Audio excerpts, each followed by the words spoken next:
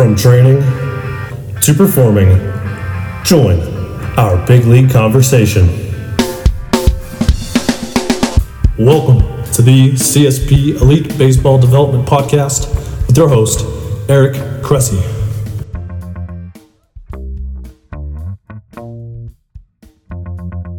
Welcome back to the CSP Elite Baseball Development Podcast. I'm your host, Eric Cressy, and this is episode 43. I'm really excited for today's guest because he's a guy I've seen speak many times. He's become a good friend as we've traveled the country speaking on the same Perform Better seminar tour, and he's always a guy that I love to watch present because he brings some great insights and really adds a lot to the baseball community coming from an outsider who spent a lot of time in golf. So we're in for a really, really good show today. This episode is brought to you by Athletic Greens. It's an all-in-one superfood supplement with 75 whole food sourced ingredients to support your body's nutritional needs across 5 critical areas: energy, immunity, gut health, hormonal support, and healthy aging. I'm an avid user of Athletic Greens myself, in spite of the fact that I tend to be a supplement minimalist. To me, this is a product that is much more like whole food nutritional insurance as opposed to a true supplement. The ingredients have been carefully selected at the highest quality, most natural source. You get essential vitamins and minerals, digestive enzymes, prebiotics, probiotics, and that's the zero compromise approach from the company. It's plant-based, sourced from whole foods at the highest quality, so you won't find harmful chemicals, artificial colors or flavors, preservatives, or added sugar.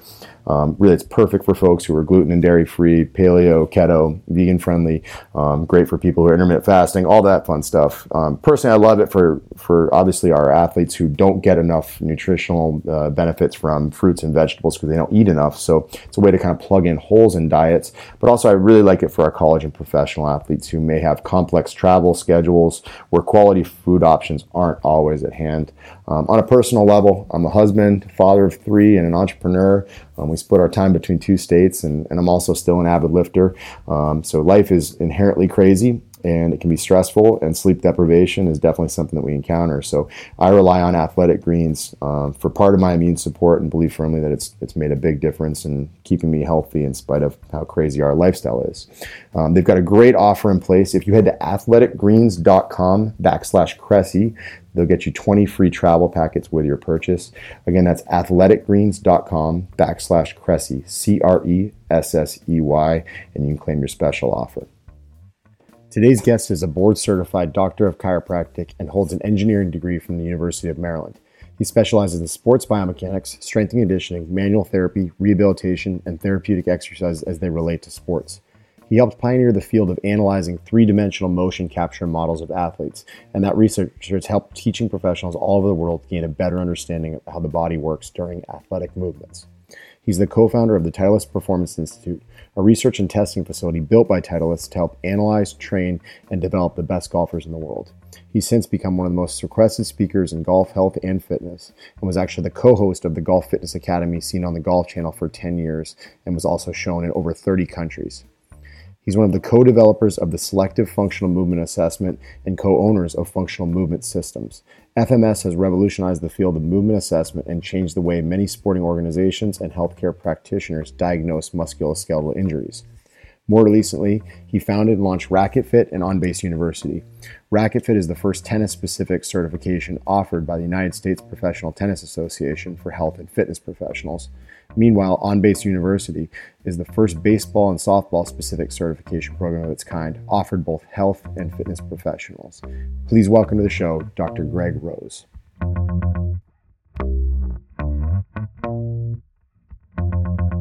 All right, welcome to the show, Greg.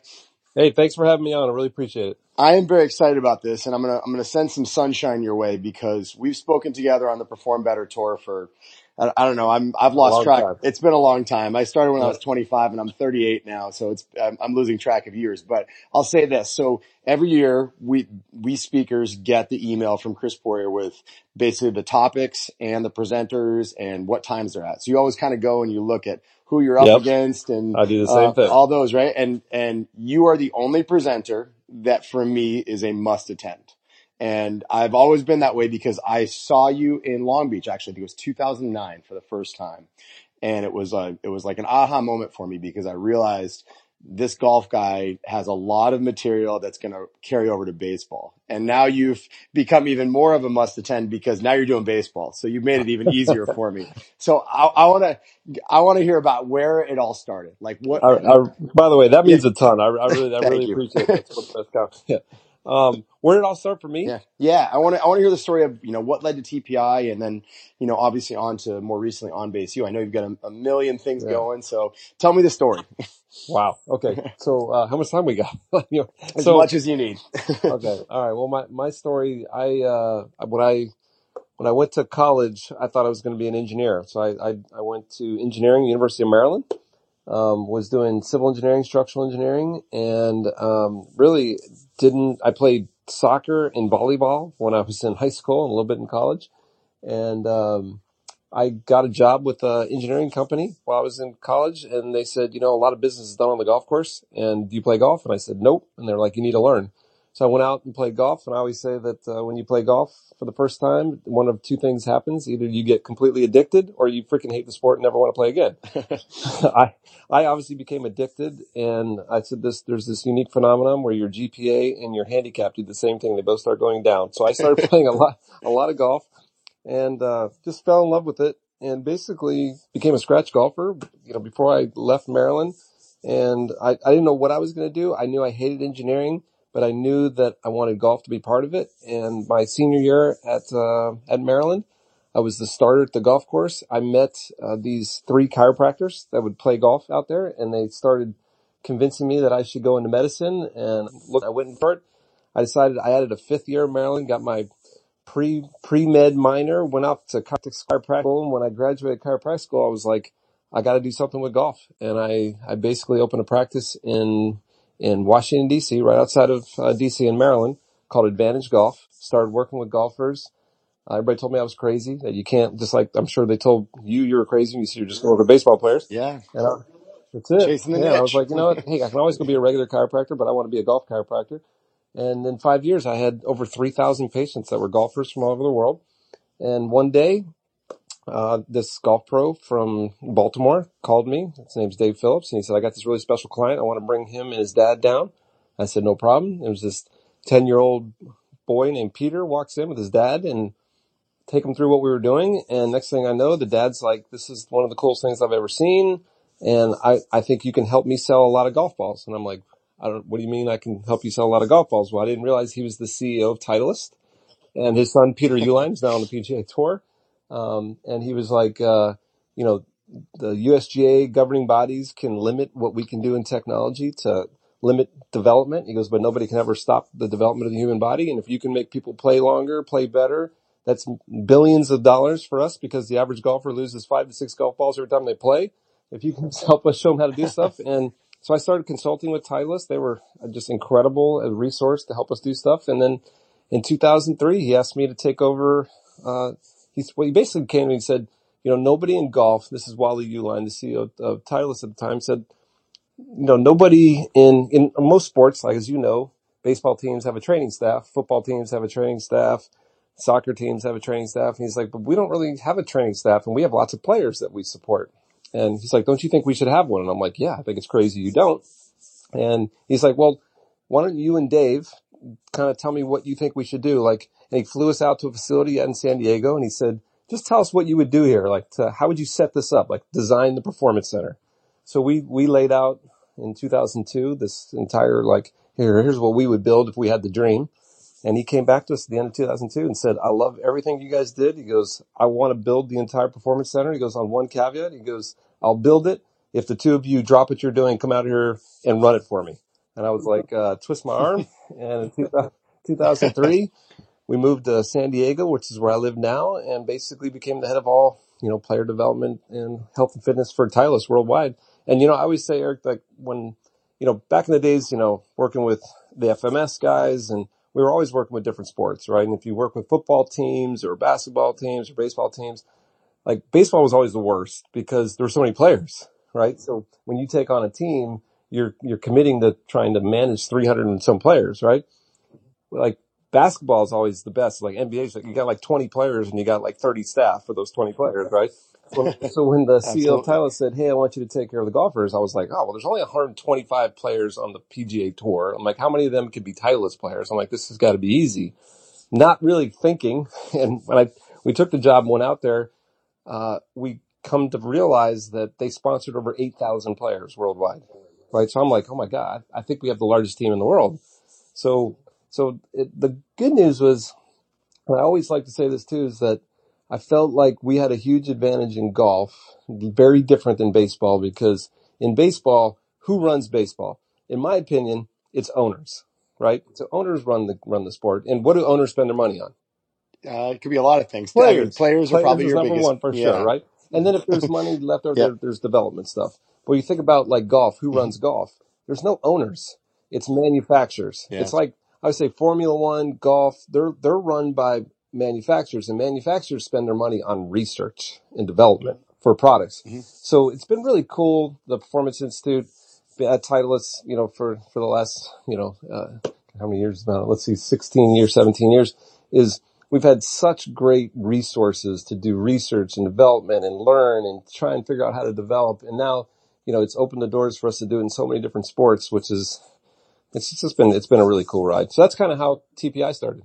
That's super interesting. And you know what? You glazed over like an incredibly invaluable lesson for everybody who's listening. And honestly, there's some parallels to what we did in the baseball world. But I mean, you basically said that was 2003, I think. Yep. When he approached you.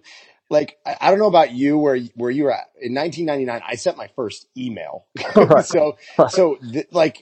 Basically that speaks to like the internet was not what it is now back then. I Yeah. mean, I remember playing like fantasy basketball, like during college. That was my senior year of undergrad and starting grad school. Like there was nothing available. Nothing. Like you had to scratch and claw. I think that was the first year let me drive this Yeah. home. So when the CEO came into our facility, when Wally came to our facility in DC, he was like, "I've never seen technology like this before." We were doing some of the early 3D motion capture. Now, like in baseball, companies like KVS or just, it's like a tidal wave going through there. So we had one of the first 3D motion capture systems in sports. And it was me and there was another guy. And the first motion capture that we did was with Eric Gagne when he was with the Dodgers at Vero Beach. This is before golf. He asked us to come down there and evaluate him. We took a PVC cube, like a cube made out of PVC. We put it on the mound. We had two video cameras with the VCR tapes, on our shoulders, right? So that we would put at two different angles. We didn't lock the cameras, so they weren't like gen locked together. We would film the cube. We'd move the cube out of the way, and then Eric would pitch. And then we would go back and we would hand digitize. It would take an hour per pitch to get any data. And we would be like, "This is such state of the art. We'll get you data in 2 days." I mean, it was a different world. Yeah. I tell our guys, John O'Neill is our director of performance at our Massachusetts facility. And when our interns walk in, John has a 42-page curriculum waiting for them. And they've gone through a 10-week online course before they ever get there. Like, we're going to sound like the old guys, but like kids these days don't realize like how good they've got it. I'm sure, 20 years from now, that generation will have it even better. But 100%. It's crazy to think how much we were like scratching and clawing to not just find information, but like find good equipment, get access to whatever technology. My daughter's a senior in high school this year, and she was complaining to me about how hard it was to do research for a project. And I'm like, please don't even you have the internet. Like, don't tell me how hard it was to get research. Yeah. They've never dealt with the Dewey Decimal System. Exactly. So explain to me how TPI eventually morphed into what you're doing with On Base U now. Okay. So basically I get this, like, what do you mean we have 8,000 players and we got to manage these 8,000 players? So real quickly we realized we couldn't handle 8,000 players at our facility. So, I went to the CEO and I was like, "Listen, I've done some seminars in the past." I go, "I think we need to teach people how to do what we do, or else we're never going to get the right care for our players."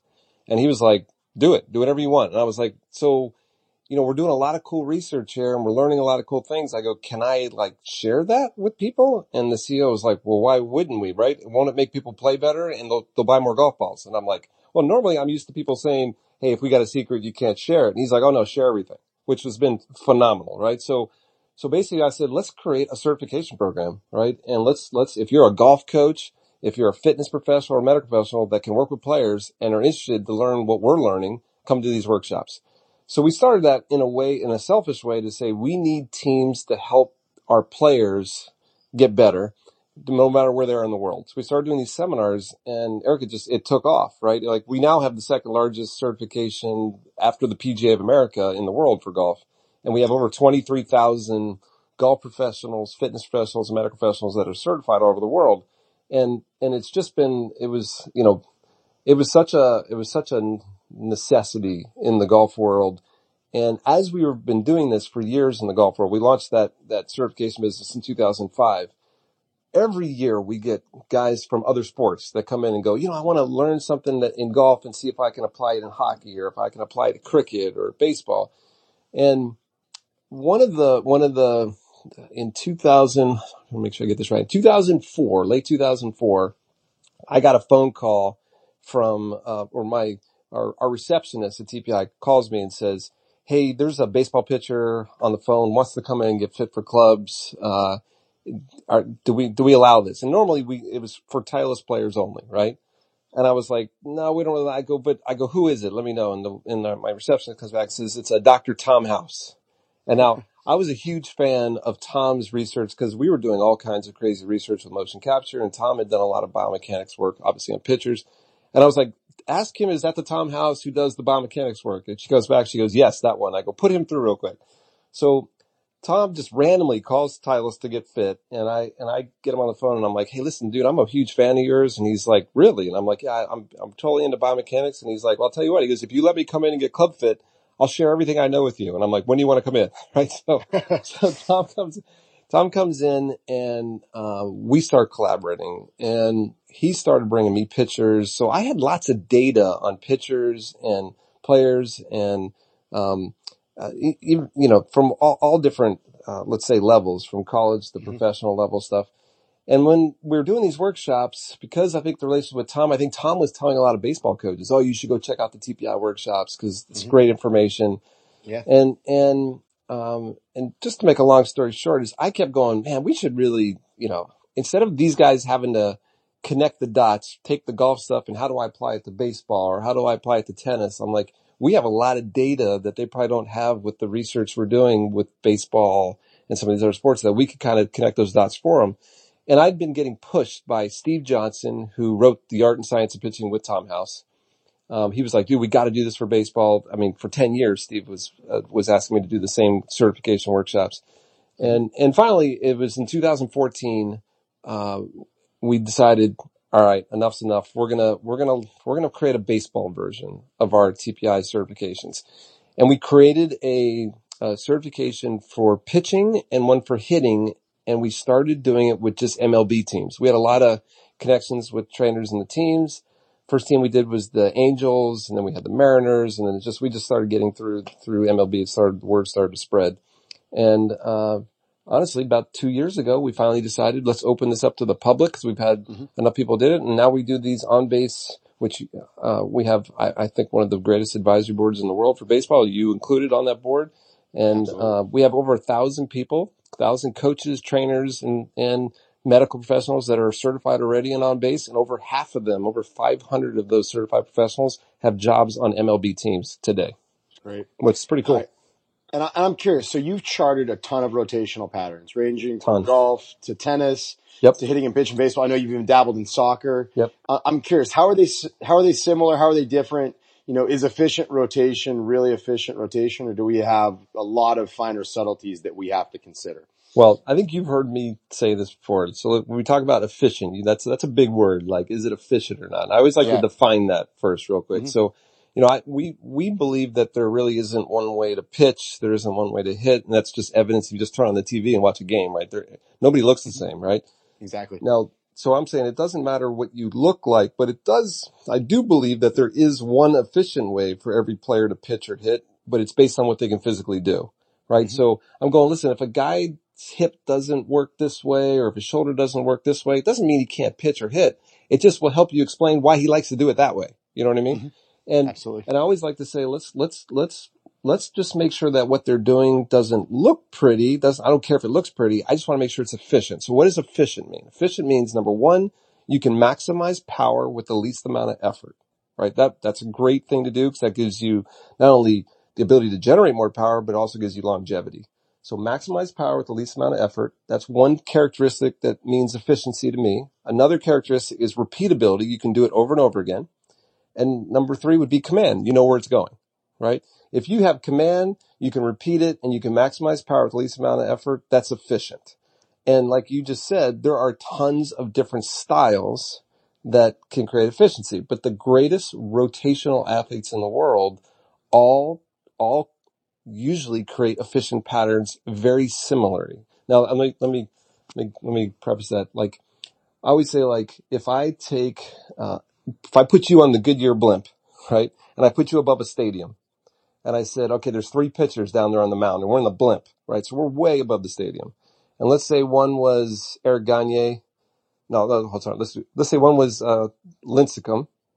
Let's say one was Randy Johnson, and one was give me somewhere in the middle. Let's say Roger Clemens. Okay, let's say those 3 guys from the blimp. Could you tell me who was who? Absolutely not. You don't think so? I mean, maybe left versus right, but let's fine. All right, let me make it easier. Roger Clemens versus Lincecum from the blimp. Could you tell me who was who? Yeah, I think you can tell that. Lincecum was super up tempo his delivery and probably about 60 pounds lighter. Yeah, so I'm saying like they probably Lincecum and Clemens probably look completely opposite. I mean, Lincecum had a very unique style, right? Yeah. So I think most people would be like, oh yeah, that's Clemens, that's Lincecum. I think from a visual standpoint, they look very different. But if I look from an efficiency standpoint of how they like generate power and how they transfer their power through their body, which we can measure now today with different technology, it's hard to tell them apart, right? Mm-hmm. So when you say like how similar are rotational athletes? Well, they're almost identical if you look at how they create power and how they transfer power. If you're an overhead throwing athlete, like a javelin player, a tennis server, and a baseball pitcher, I mean, they create power and transfer it through their body almost identically, even though they don't look the same on a video camera. Now, if you take like a hitter, like a striker, they do it a little differently than a thrower. But all strikers, hockey players, golfers, baseball players, almost identical. Does that make sense? Absolutely. Yeah. Now, here's where I'm a little more interested is you made a very good point. He's like on video, like you said that multiple times during that initial response. Do you think it's a big mistake that we see so many coaches who spend a lot of time with?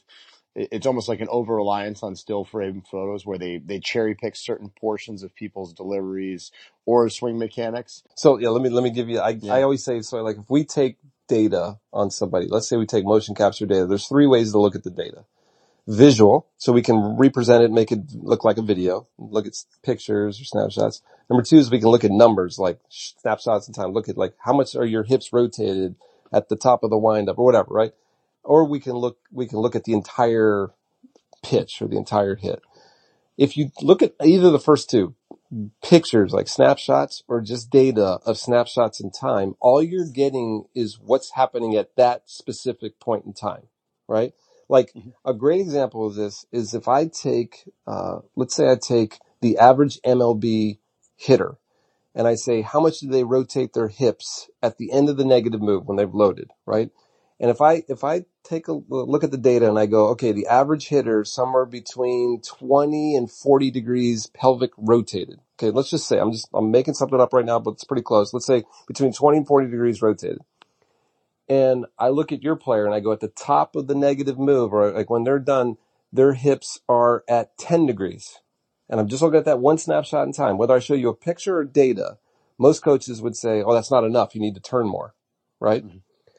But all that's saying is that at that snapshot in time, their hips are only 10 degrees rotated. That doesn't mean that it wasn't 50 degrees earlier. In other words, they can over-rotate as they start to move, but when they get to the end of the weight shift or the end of the load, it could be at 10 degrees.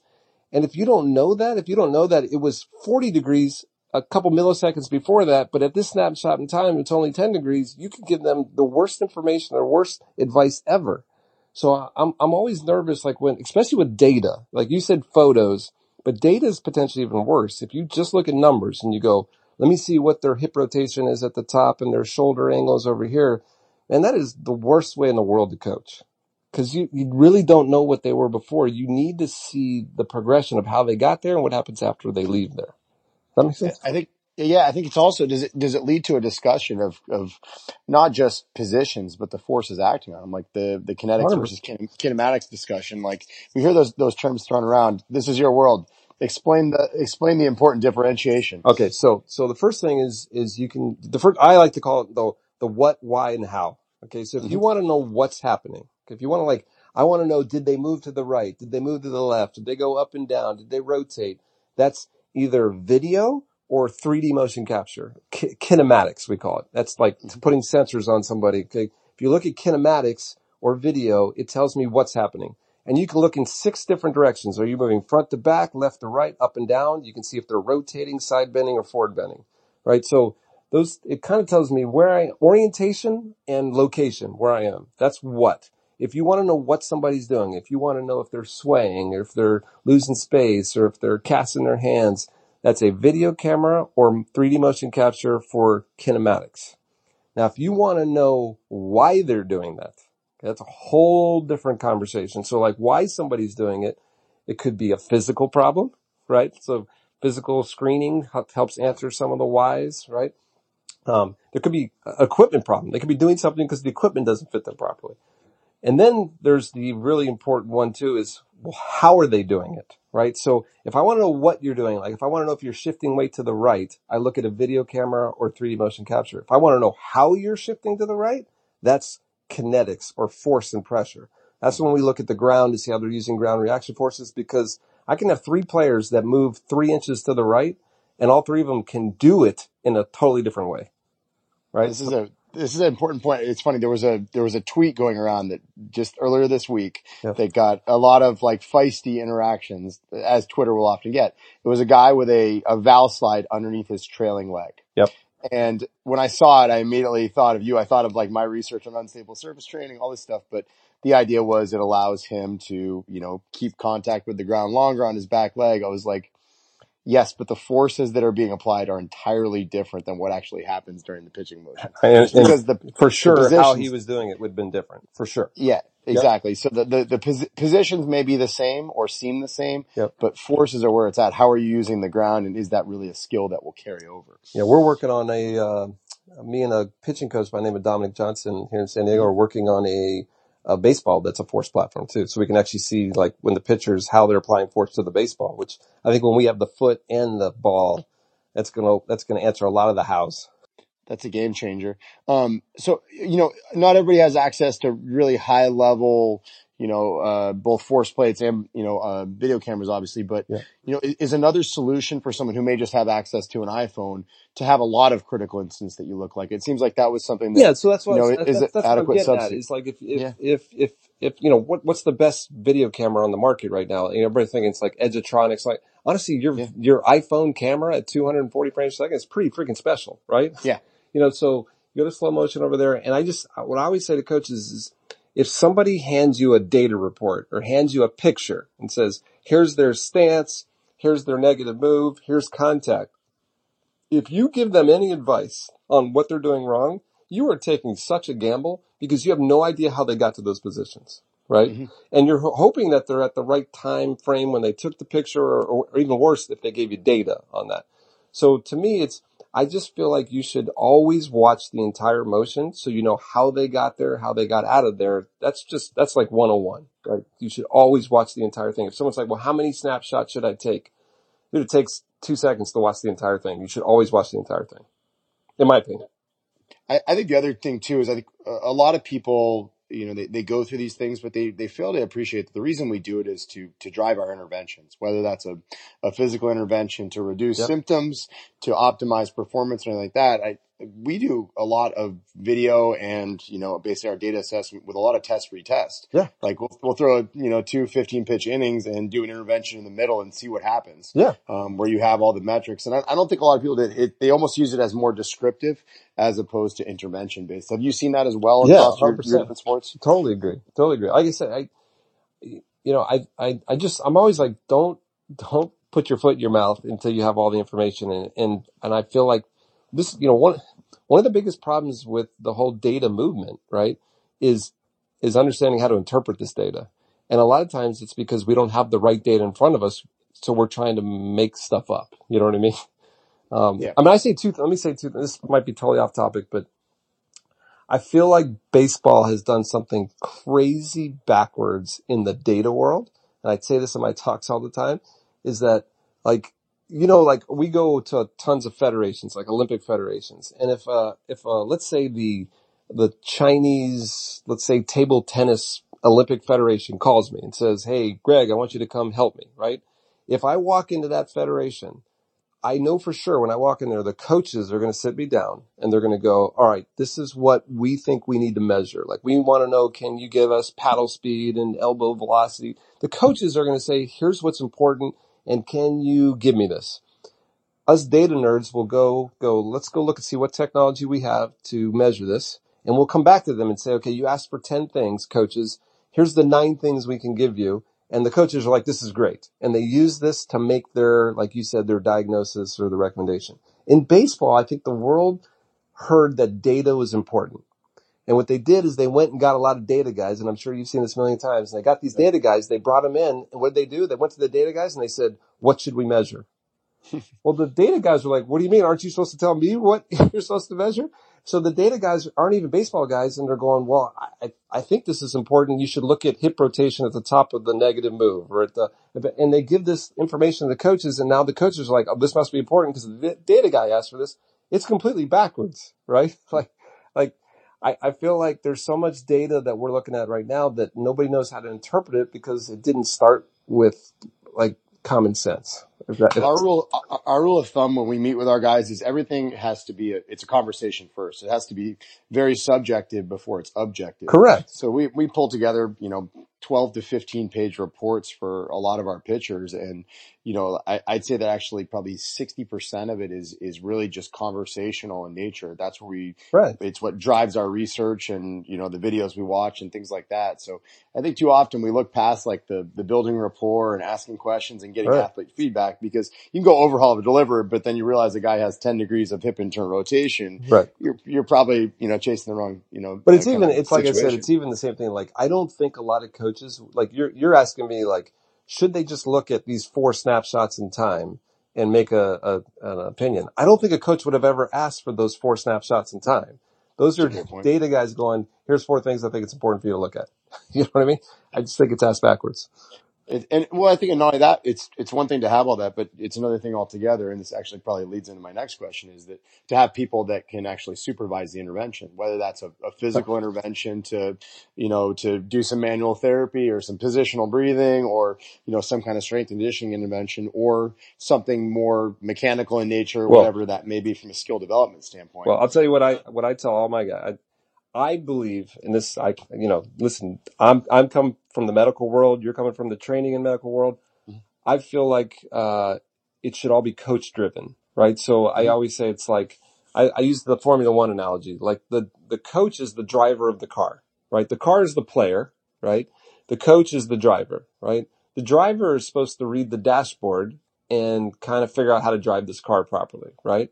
And if the car dashboard is got a red light on it or there's smoke coming out of the tailpipe, the driver pulls the car into the pit crew and says, "Hey, we got a problem over here."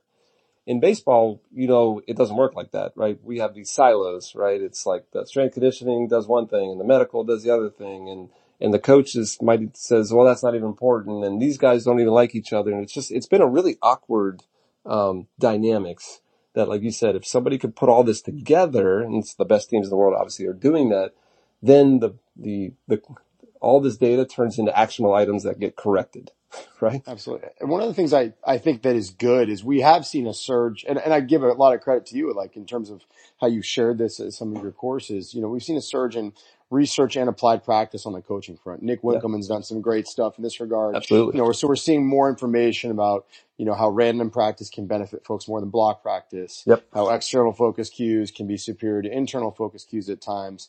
We've seen a big focus on constraint-based learning, particularly in the baseball world. I feel like But I think we've also seen this go really, really far in some regards, right? Yeah. Where we throw people into random practice scenarios before they have had any chance to develop. It's not like we're training 5-year-olds where, I put my daughter on the playground and they figure it out. Right. If you give somebody a 315-pound barbell and you tell them to deadlift it, they're not all magically going to default to perfect technique. Well, I'll give you yeah. a couple things on this that I think Yeah. are interesting that people might be messing up. So Yeah. obviously the research, I had the pleasure to travel the world for 3 years with Dr. Dick Schmidt and Tim Lee, two of the most published motor learning experts in the world. We lost Dr. Schmidt a few years ago. He passed away, but Dr. Lee's still around. And those guys taught me more about how to coach and, like you said, when to apply random and all that kind of stuff. And the one thing that I think is very, very evident on most of the research is both block and random and internal, external, they all work, right? Mm-hmm. So it's always, they're kind of debating which one gets you there faster, right? So Exactly. I never want to say anything's negative, right? So it's still better than nothing. Yeah. Then, and then I think one of I think people, from a random versus block training type of practice, one of the things you're going to hear all the time is that if you do random practice, you're actually learning, right? So if you want to build let's say a player has a mechanical fault and you want to change a new fault. Random learning is kind of like doing random multiplication to learn multiplication. Block would be like if I said, what's 12 times 11? You said 12 times 11 1,000 times in a row. That doesn't really teach you how to do math. It just teaches you how to remember what 12 times 11 is, right? Mm-hmm. But as soon as somebody gives you another a problem, you don't know how to do it. So we understand random makes you solve the problem and do it all over again, right? But there's some really interesting things that happen with block practice. Now, when you do block practice, like if we just did 12 times 11, like let's say we're going to do free throws on basketball, right? Let's say you and I both suck. And you said, I'm just going to go do 1,000 free throws in a row. And I'm just going to do random shots around the court, right? The research will say in the game, I'll make more free throws than you, right? Just because that's just how it works is that random tends to work. But the research also says is that if we were just to practice, right? Let's say you practice for an hour just throwing free throws for an hour and I'm doing random shots for an hour. If we tested us after that hour on just free throws, you would win, right? Because you just did an hour of free throws. Of course, you're going to be better right now. So you can you'll perform better in practice with block practice. It's just you didn't really learn a lot. Like in 2 days later, your retention's not going to be that great. Well, think about this in baseball. If I want you to learn at certain times, but I also want you to perform better at certain times, right? So if we're saying, hey, listen, I want you to learn a new pitch, right? There's a time to do that, but it's probably not right before the game. Right? It's maybe early, let's say one of the days you're not pitching or off season, you're going to try and learn these and we do random. But if it's like the day of the game and we're trying to warm up, well, the research is really clear. If you do block practice, you'll actually perform better that day. Right? So I think a lot of people make this mistake that, most of the learning guys will tell you, like, if I'm going to go play golf and on the driving range right before I play, I'm probably going to do block practice because number one, it makes me confident. I'll perform better that day and I'll do okay. But if I'm going to go practice, not when I'm going to play and I want to learn something that's new to the repertoire or learn a new way to hit a shot, I should do that random practice, but not right before I go play. So there's a place for both of these, if this makes sense. Block and random are both very applicable depending on when we're doing it and why we're doing it. Right? Absolutely. That's a great synopsis. And I think it's an important one because, I think we do see random practice. I think maybe random practice with external focus cues. It's an interesting combination that generally works really, really well. But I think we also we see scenarios where it's utilized as it's a crutch for lazy coaching where something looks horrific, it looks dangerous, but hey, they'll figure it out, and they're being exposed to new movement patterns. So I'll tell you, like the motor learning guys were very clear on this. Like, if you're going to do random practice and external cues, they have to be able to at least understand what they're supposed to do and have at least be able to execute the program correctly. Yeah. If they don't even know how to do it or they don't even know what they're supposed to do, they would always do block first. And I think it has to be a safe environment, you know what I mean? 100%. Where it's totally fine to fail. It's a different thing altogether to, shoot from 18 feet instead of 16 feet Yeah. as compared to going out and trying to squat 1,000 pounds when you haven't even squatted 200 or something along those lines. Absolutely. Absolutely. I think the moral story is the best in the world use a combination of both of these. Do not throw out the baby with the bathwater. Exactly. Yeah. I'll be honest. I use internal focus cues every single day when I teach cuff exercises, scapular control stuff. There's nothing better than putting people in the position. Well, let me tell you a little bit about that research. So the people who did the research on internal versus external, and I obviously can be wrong, but I've read a lot of this research, and I'm telling you, a lot of times what they do is they go, okay, let's take a group of, let's take a group of, I'll do my sport, let's say golfers, right?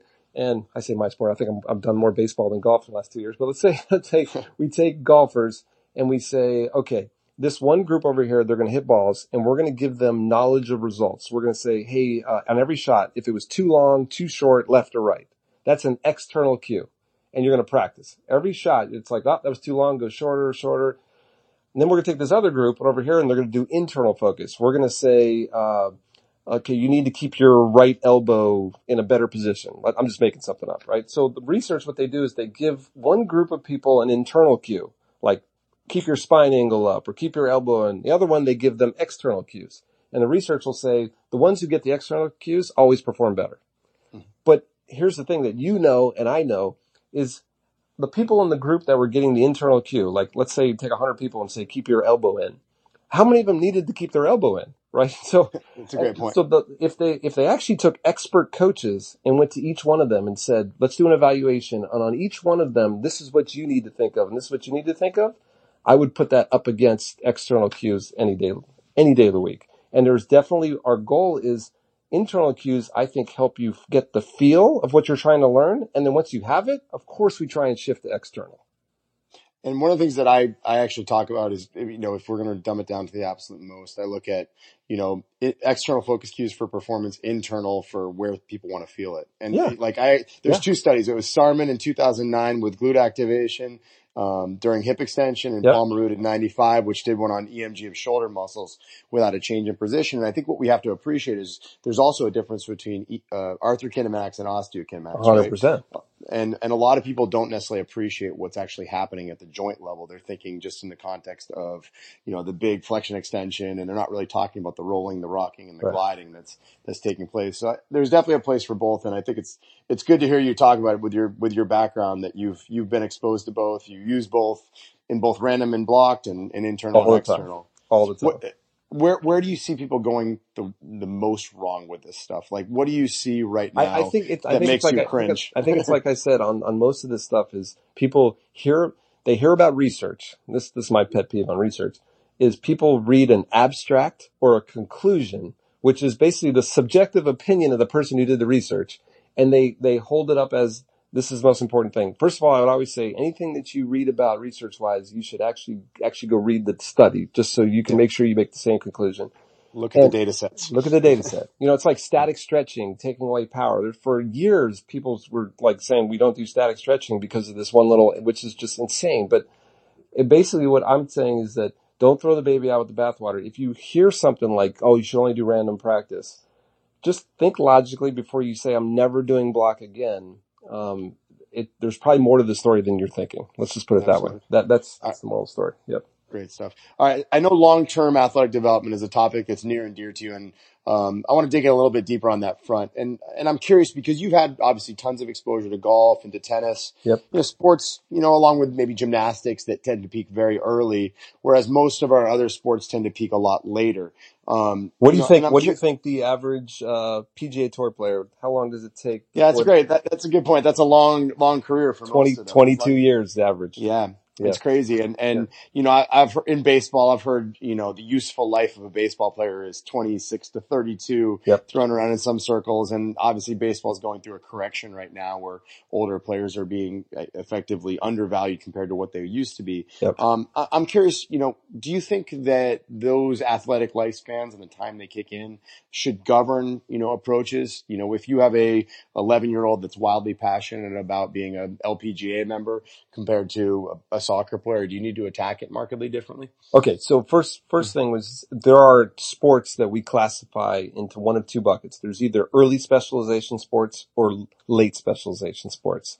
And early specialization sport is a sport that if we don't develop the talent when they're really young, they miss the window to excel. Like, I would say gymnastics or diving or dance. So, like, you're not going to see like, somebody in their 40s usually in some of those sports. So there are sports that like in the Olympics are dominated by teenagers, right? So if you're trying to go to a sport that's dominated by teenagers, you can't say, oh, don't specialize until you're a teenager. It's too late, right? The best in the world are already doing it. The good news is most sports, golf, tennis, baseball, football, are not early specialization sports. They are late specialization sports. So if you look at most of the sports, that if you look at professionals that play when they're in their 20s or 30s, you're looking at a late specialization sport. And what we've learned about late specialization sports is crystal clear, and it's very difficult to go back in time. I always tell my parents, you got one chance to do this right. You cannot go back in time, right? And the one thing that is very clear on all these late specialization sports, the best of the best were athletes first, and then they were specific to their sport second. In other words, they were an athlete before they were a pitcher. They were an athlete before they were a golfer, right? So what that means is athlete is somebody who has multiple, athletic skills. They have agility, they have locomotion, they have object control, they have all these skills.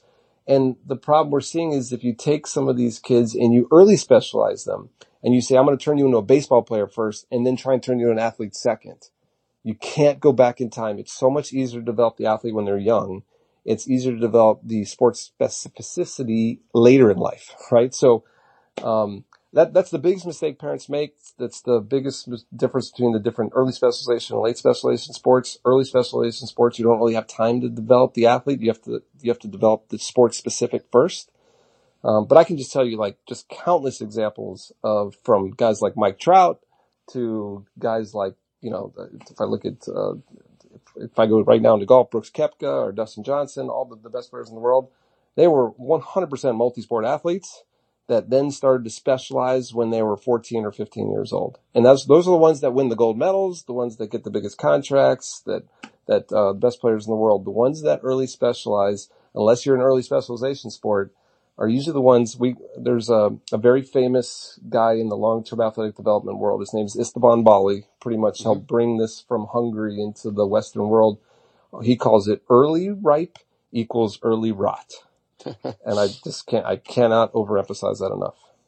And it's interesting too. What really supports that notion entirely in the baseball is look at the Major League Baseball draft. It is largely a crapshoot when you select high school baseball players.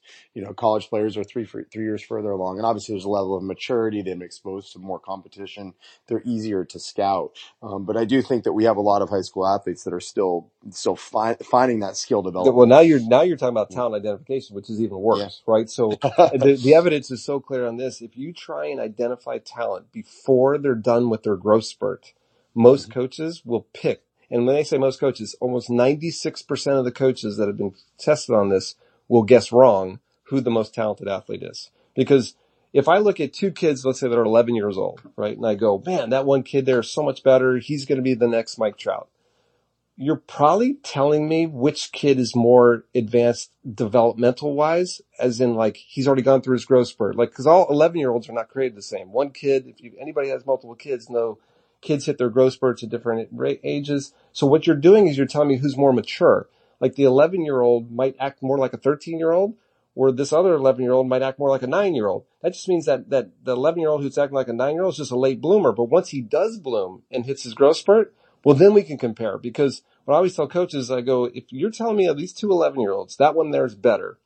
Okay, you're probably telling me he's more mature. So we can go in and calculate what his real biological age is.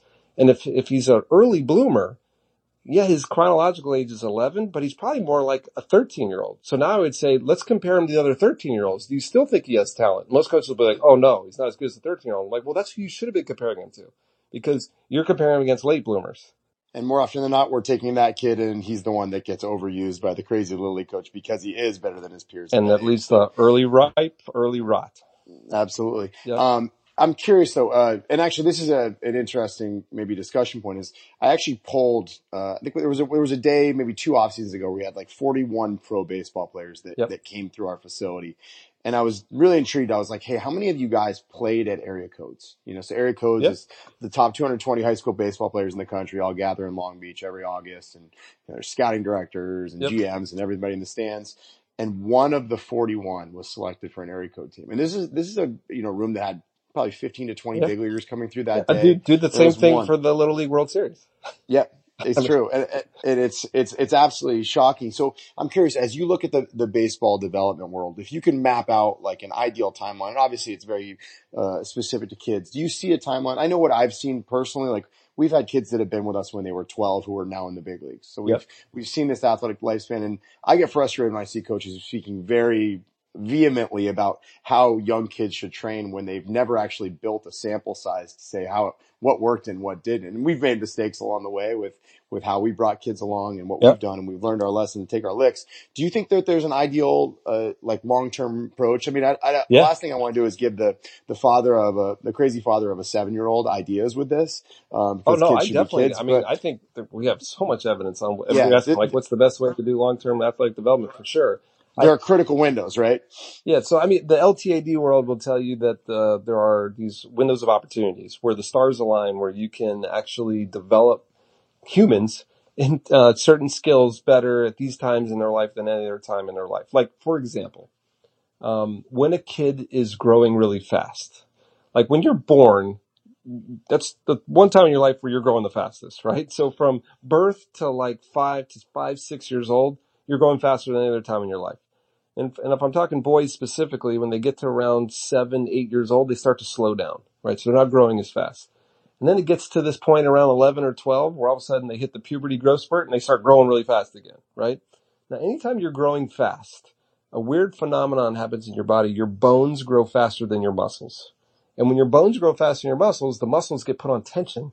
So it's kind of, I always say it's like a bow and arrow. I tell the parents, I'm like, you got this bow and arrow, the bow is growing right now. This is like where people get growing pains. The bow is growing, but the string is not. So what happens to the string? It gets put on tension.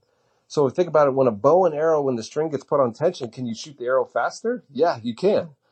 And it's actually a great time in life to work on speed development.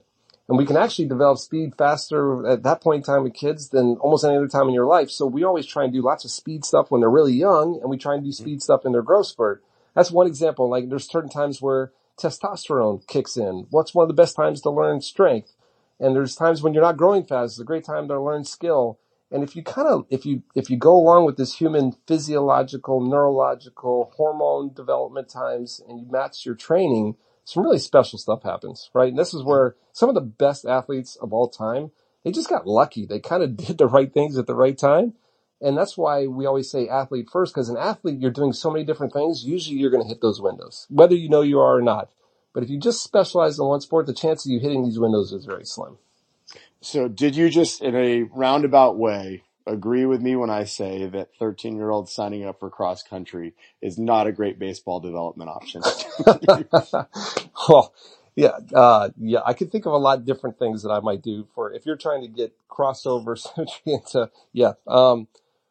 I look at this, if I'm going to develop the athlete first, I always try and figure out like what athletic skills would be best for a baseball player. If I'm trying to turn them into a baseball player, right? Mm-hmm. Is baseball more of an endurance sport, or is it a high intensity, interval type of sport? And of course, I don't think you're going to be running laps around the park, right? So I think we're looking for ballistic athletes, right? Yeah. So even though 13 might be a great time to start building cardiovascular endurance type of stuff, there's really only a couple advantages of that for baseball. Yeah. So I would see a lot more time invested in other things for sure. The other thing I think is an important takeaway from that conversation is you see a lot of the big kids at 13, right? Mm-hmm. What happens? They get put on the mound and they get put at first base. Probably the two positions that require the least amount of movement, maybe secondary to catching, because catching although they run to cover first base, they get a lot of work in. So when I see kids that get pushed into like the pitcher only spot at 12, 13, it loses sight of the fact that those are actually the players that probably need that power stimulus the most because they are the most, kind of potentiated to be really, really springy. So if you're a parent listening to this, like, get your kids playing multiple sports at that age. Don't have them just standing at one position all the time. Let them experience And all by the the way, different like I positions on the said, field. the data is really clear. The late bloomers have an advantage. Like Mhm. the best players in the world in history were late bloomers, not early bloomers. So the one that everybody thinks is like, this is the kid who's the next superstar. It's not. It's the one that's somewhere in the middle of the pack or the lower, because they tend to work harder. They learn that it requires hard work to have success. Everything doesn't just come easy to them. And there's a lot of evidence that says that if you stay in your athletic development phase, or you haven't hit your growth spurt yet, and you have to spend more time learning things, that there's an advantage once you hit your spurt. So just make sure you're not doing that, like, talent identification before growth spurt. Once the growth spurts happen, you can talent identify. Before that, do not do that. Have you seen specific windows of opportunity for teaching and developing rotational capabilities? I mean, I know you guys at TPI have had young kids that come in, and I know you joked at one presentation that it was a fitness class that has golf clubs, but Yeah. do you see certain windows, like Rick Ankiel is one of my neighbors, and Rick was out with like his son the other day, and they were swinging golf clubs, and he's got like a pristine swing, and he's, Right. First grade, and I'm sure a lot of it's from watching dad, but are there certain times when you feel like it's best to teach those rotational capabilities as opposed to letting them happen organically? Well, I think, I'm going to answer this maybe not the way you're thinking, but there are times to learn skill. Like for boys from 8 to 12 is when most boys aren't growing very fast. You think about when you're not growing fast, you can learn skills like crazy, right? So, the skill of like how to rotate or how to load, we teach during that phase. When they hit their growth spurt, they're like a Dalmatian puppy, right? They get very uncoordinated. We just try and keep from skill regression. We don't try and add skills. And then there's windows like in the growth spurts, we add speed to that rotation, right? So we'll add the speed development during that time. And then once they get to their, what we call peak height velocity, when they're growing the fastest, most boys it's around 13, somewhere in there, that's when testosterone spikes. So now we'll add the strength to the rotation, because that's when you can get true hypertrophy now. Before it was just neurological strength. Now that you've got testosterone, you can actually build hypertrophy strength. So we'll add the strength. And then once you have the speed and you have the strength for rotation, then that's the power window opens up, because now it's speed strength, right? So that usually comes in that 15 range where we'll start adding all the rotary power stuff. So if I were to put that into like a program, I would say really young is speed and like 5, 6, 7 speed development. Then when they get to 8, 9, 10, 11, 12, we're teaching them the skills of rotational movement. When they hit their growth spurt at 12, we go back to adding speed to that new skill. When they hit their peak height velocity, 13, when they can't grow any faster, testosterone spiking, we add the strength to that component. And then once let's say we do a year and a half of strength, get into that 15 range. Now we have speed and strength. Well, that's the formula for power. So now we start doing power drills. That's kind of how we do it. This is awesome. All right. So let's talk about On Base U. Yep. Folks can obviously find you on Twitter and Instagram. It's at OnBaseU, and it's onbaseu.com. But describe a little bit more about what folks can expect when they spend that weekend with you guys. I've been to them and they're outstanding, but I feel like it's always best to hear it directly from the man himself. Cool. You got it. So basically the way our workshops work is you sign up for the class online. Right now our hitting class has an online prereq. It's about a 3-hour online class that just prepares you for the live 2-day workshop. You go to the 2-day workshop, 16 hours. You go to this 9 to 5 workshop, and we offer these all over the country. And after the workshop, you sit an online certification exam. Right now we have the same thing for pitching as well. The only thing we don't is we have an online class, prereq class coming for pitching. That's probably going to launch somewhere around April. Right now it's just the 2-day live class, and then you sit the certification. Obviously, if you take a pitching class for us, once the online class launches, you'll just get that as a resource. We have a fast pitch softball class coming out this summer. And then we have some advanced classes. We have all these level 2s that will be launching at the end of the year. We've got a level 2 pitching class, a level 2 hitting class. We've got a level 2 fitness and medical. All those are going to be launching over the next 12 to 18 months. And, we're really excited about it. Crushing. I'm looking at the schedule right now. They're coming to Atlanta, Chicago, and Phoenix. And we got back-to-back. We got Dallas. We got Dallas. We got Dallas in July, Atlanta in August, and Chicago in I think September, and then Phoenix in November. Yep. Greg is a road warrior, and these are outstanding. So I would definitely encourage you guys to check them out. So before you go, 2 books that you feel like anybody in the baseball world or any rotational sport world could really benefit from reading. Yeah. People always ask me that question, and I'm gonna give you 2 that I think nobody would probably tell you. Okay. So, or maybe you probably heard this one. Number 1 for sure, and because we already talked about it, I've never read a textbook from front to cover in like 2 days, but if you take the motor learning motor control and learning by Dr. Richard Schmidt and Tim Lee, I think the last one was, version 6, or they're on version 6 or 7. So it's motor control and learning. If you're a coach and you work with players and you want them to learn, if I was the king for the day, that's what I'd make you learn. I like it. Okay. So all right. And then what's number 2? What do you got? Number 2, and this is not what you were asking, but I always tell the people that come to our workshops, most of the coaches out there, and I'm assuming coaches, strength coaches, medical, the ones listening to your podcast, they're trying to run a business. And I feel like I feel like I've been very successful in business. And one of the reasons was a book I read when I first started out that I wish more guys would read. And it's just about learning how to manage your business, run your business. It's called The E-Myth. Have you ever read The E-Myth? Yeah, absolutely. Yeah. I feel like Gerber's E-Myth is one of those things where more guys need to do that. And then we'd have more qualified guys that would still be in business doing some good stuff.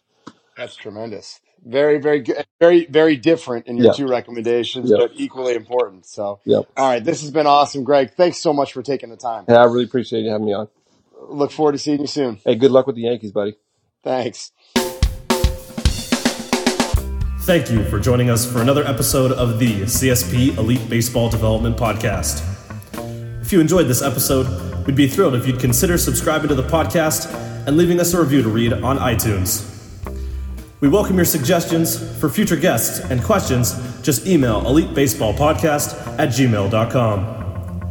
Thank you for your continued support, and we'll see you next episode.